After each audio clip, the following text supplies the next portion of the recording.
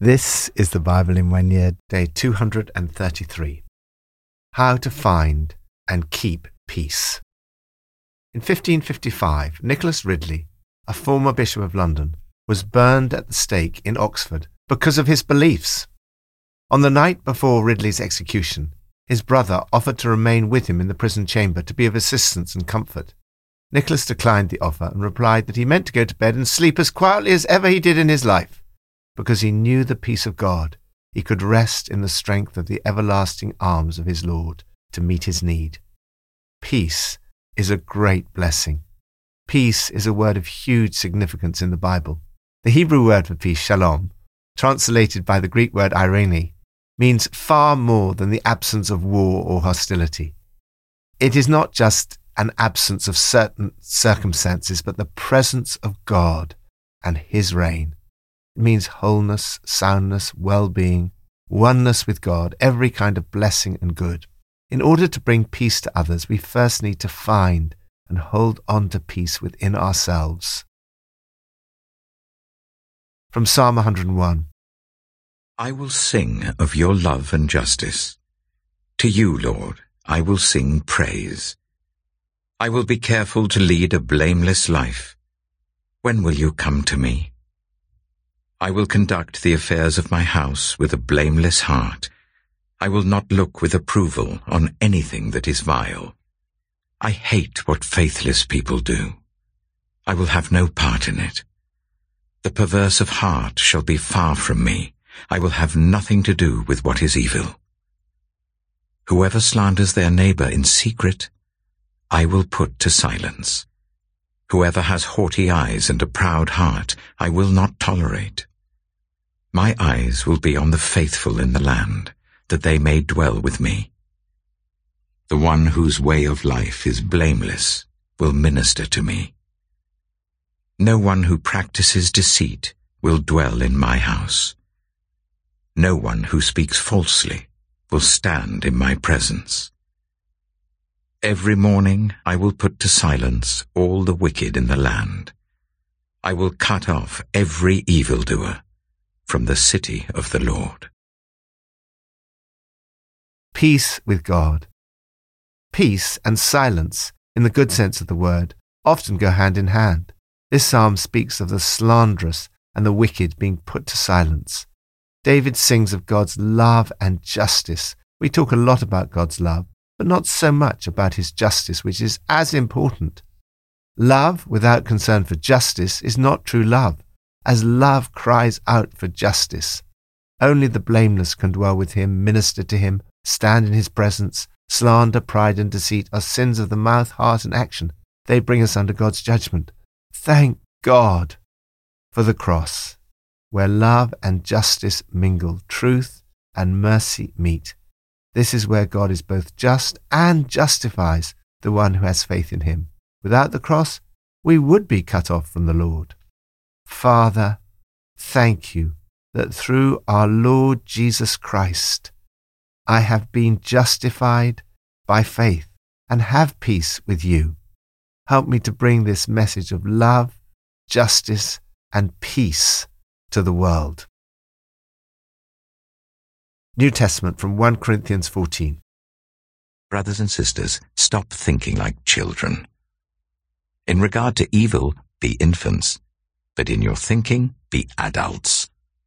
In the law it is written, with other tongues and through the lips of foreigners I will speak to this people, but even then they will not listen to me, says the Lord. Tongues then are a sign, not for believers but for unbelievers. Prophecy, however, is not for unbelievers, but for believers. So if the whole church comes together and everyone speaks in tongues, and inquirers or unbelievers come in, will they not say that you are out of your mind?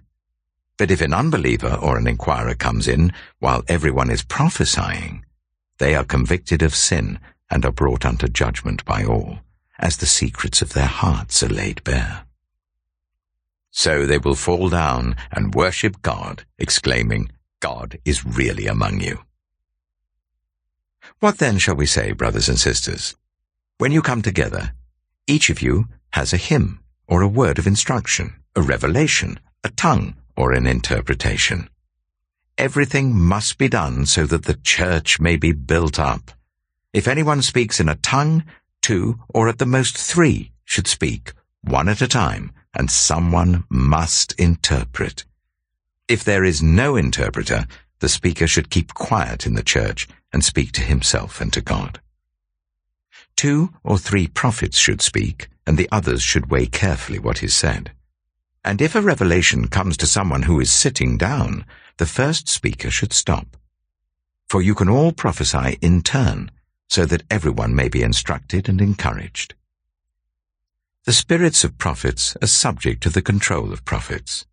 For God is not a God of disorder, but of peace, as in all the congregations of the Lord's people. Women should remain silent in the churches. They are not allowed to speak, but must be in submission, as the law says.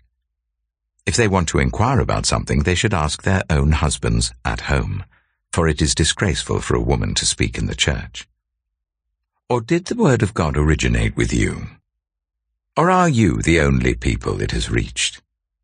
If anyone thinks they are a prophet, or otherwise gifted by the Spirit, let them acknowledge that what I am writing to you is the Lord's command.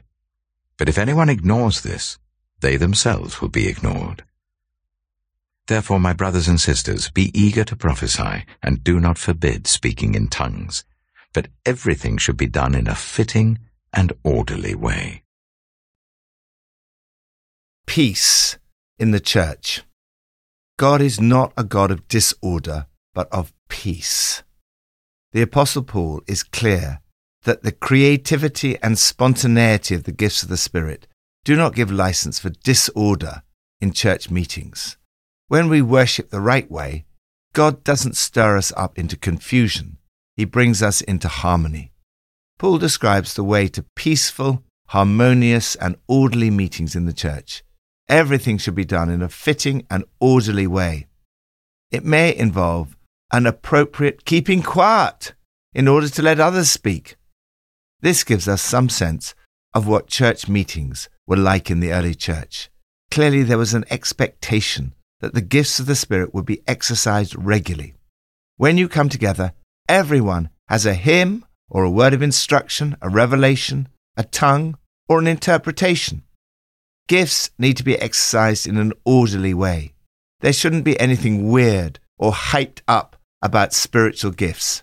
It may surprise some that the singer Katy Perry once said, "Speaking in tongues is as normal to me as pass the salt.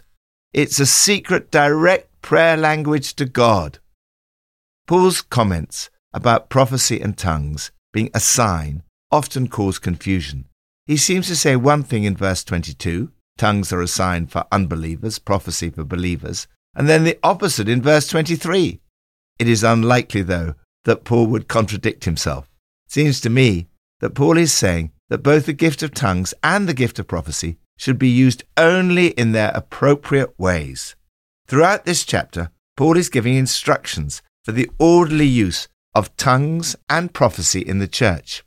When used inappropriately, both can be a source of chaos, in which case unbelievers will think we're out of our minds.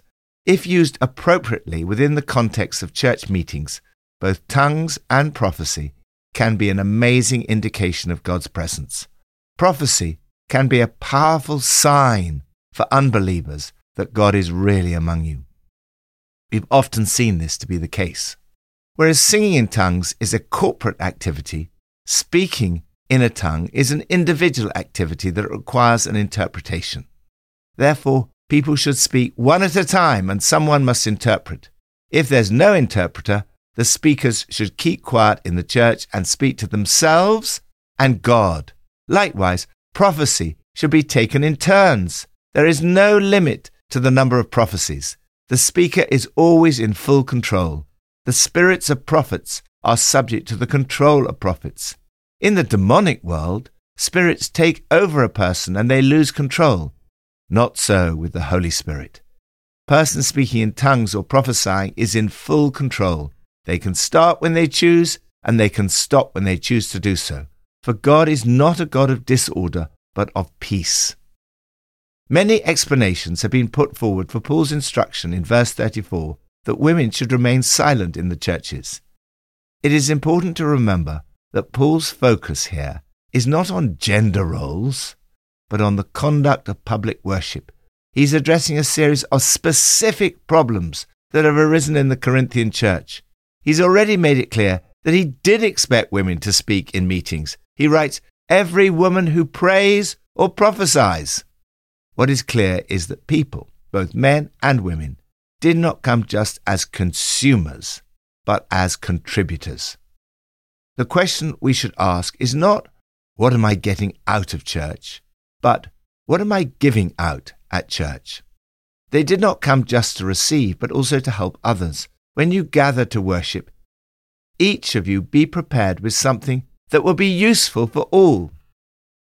If we all come to church with this attitude of being a contributor, it will totally transform our services of worship.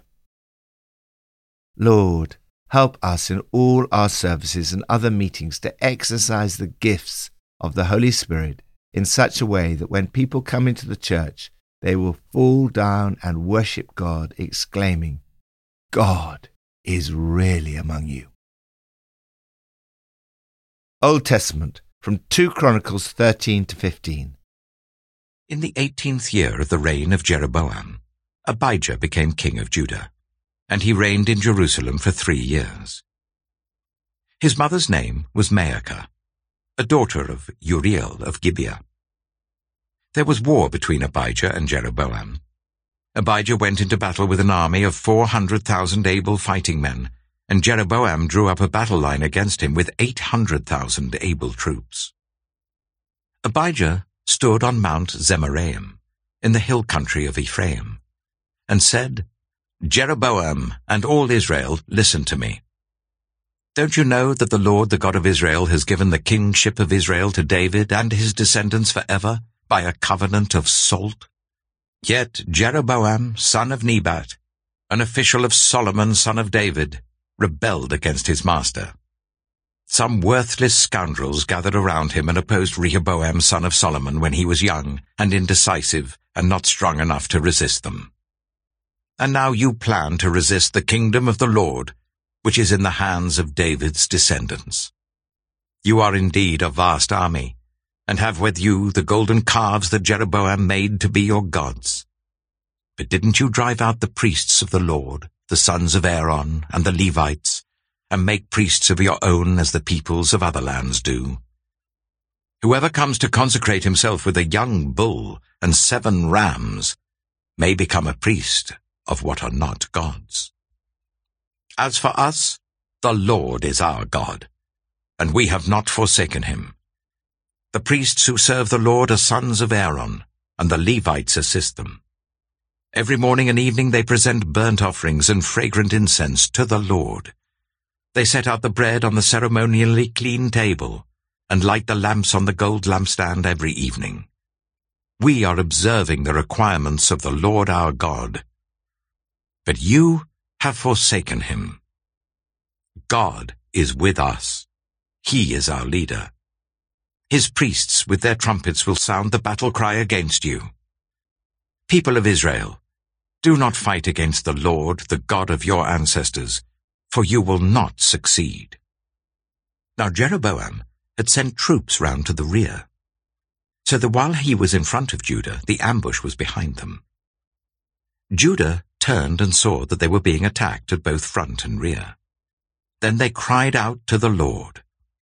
The priests blew their trumpets, and the men of Judah raised the battle cry.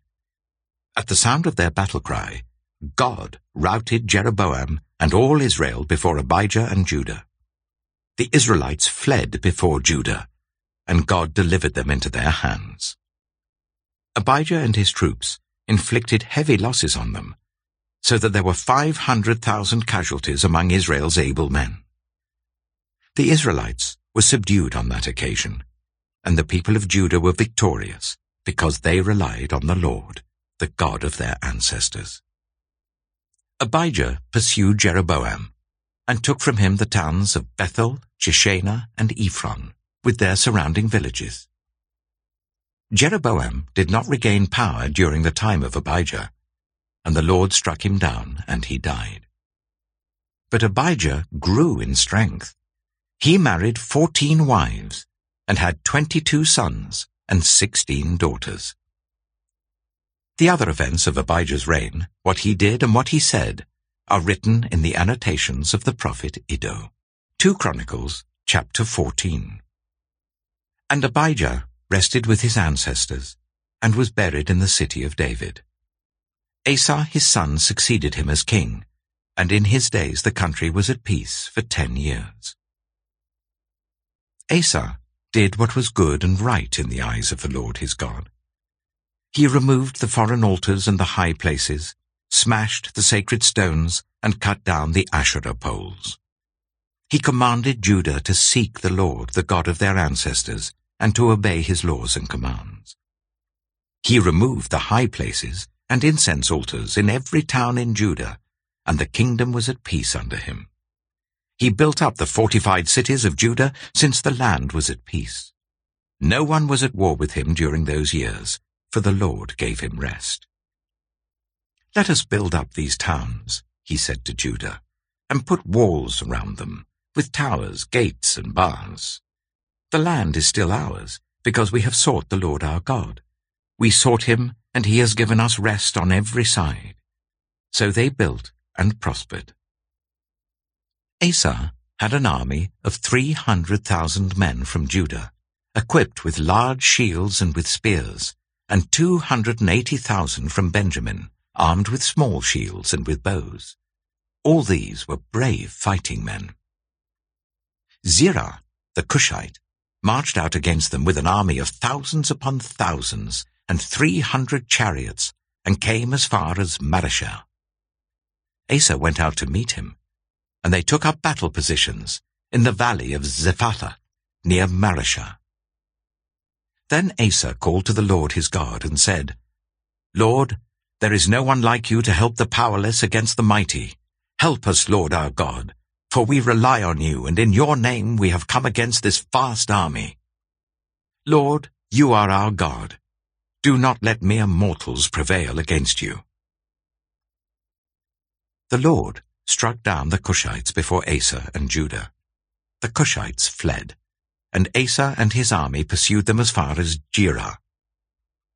Such a great number of Cushites fell that they could not recover. They were crushed before the Lord and his forces. The men of Judah carried off a large amount of plunder. They destroyed all the villages around Jerah, for the terror of the Lord had fallen on them. They looted all these villages, since there was much plunder there. They also attacked the camps of the herdsmen, and carried off droves of sheep and goats and camels. Then they returned to Jerusalem. 2 Chronicles, chapter 15. The Spirit of God came on Azariah, son of Oded. He went out to meet Asa and said to him, Listen to me, Asa and all Judah and Benjamin. The Lord is with you when you are with him. If you seek him, he will be found by you. But if you forsake him, he will forsake you. For a long time Israel was without the true God, without a priest to teach, and without the law. But in their distress they turned to the Lord, the God of Israel, and sought him, and he was found by them. In those days it was not safe to travel about, for all the inhabitants of the lands were in great turmoil. One nation was being crushed by another, and one city by another, because God was troubling them with every kind of distress. But as for you, be strong and do not give up, for your work will be rewarded. When Asa heard these words, and the prophecy of Azariah, son of Oded the prophet, he took courage. He removed the detestable idols from the whole land of Judah and Benjamin, and from the towns he had captured in the hills of Ephraim. He repaired the altar of the Lord that was in front of the portico of the Lord's temple. Then he assembled all Judah and Benjamin, and the people from Ephraim, Manasseh, and Simeon, who had settled among them, for large numbers had come over to him from Israel when they saw that the Lord his God was with him. They assembled at Jerusalem in the 3rd month of the 15th year of Asa's reign. At that time they sacrificed to the Lord 700 head of cattle and 7,000 sheep and goats from the plunder they had brought back. They entered into a covenant to seek the Lord, the God of their ancestors, with all their heart and soul. All who would not seek the Lord, the God of Israel, were to be put to death, whether small or great, man or woman. They took an oath to the Lord with loud acclamation, with shouting, and with trumpets and horns. All Judah rejoiced about the oath, because they had sworn it wholeheartedly. They sought God eagerly, and he was found by them. So the Lord gave them rest on every side. King Asa also deposed his grandmother Maacah from her position as Queen Mother, because she had made a repulsive image for the worship of Asherah. Asa cut it down, broke it up, and burned it in the Kidron Valley. Although he did not remove the high places from Israel, Asa's heart was fully committed to the Lord all his life. He brought into the temple of God the silver and gold and the articles that he and his father had dedicated. There was no more war until the 35th year of Asa's reign. Peace in the nation. War devastates nations. It brings death, destruction, and usually poverty. On the other hand, peace allows a nation to build and to become prosperous. When Asa became king of Judah, the country was at peace for 10 years. This peace was a gift of God. God kept the peace. How does this peace and rest come about? The answer which the chronicler gives is at least threefold. First, seek God wholeheartedly. It was when they prayed desperately to God that God delivered them. Asa commanded Judah to seek the Lord. He said to the people, "We have this peaceful land because we sought God. He has given us rest from our troubles." The prophet Azariah says, "If you seek him, he will be found by you." In their distress, they turned to the Lord, the God of Israel, and sought him, and he was found by them. They entered into a covenant to seek the Lord, the God of their ancestors, with all their heart and soul. They sought God wholeheartedly, and God gave them peace within and without, a most peaceable kingdom. Second, obey God fully. When Asa heard the prophecy, he took courage.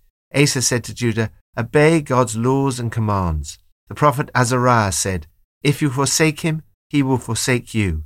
This passage is an example of God's faithfulness to us when we choose to obey him fully.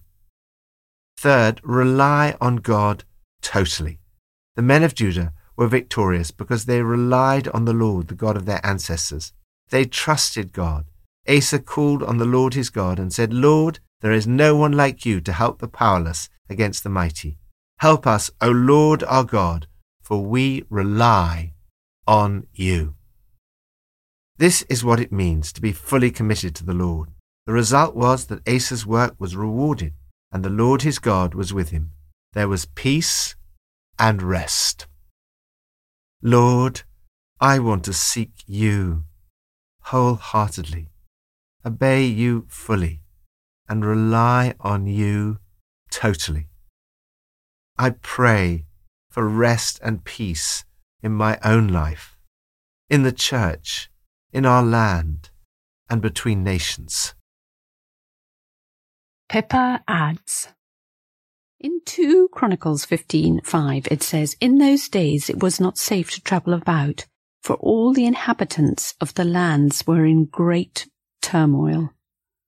We are blessed to live in a time when travelling around the UK is safe most of the time.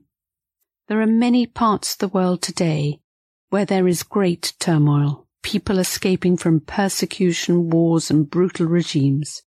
We need to keep praying and support those who are working for change.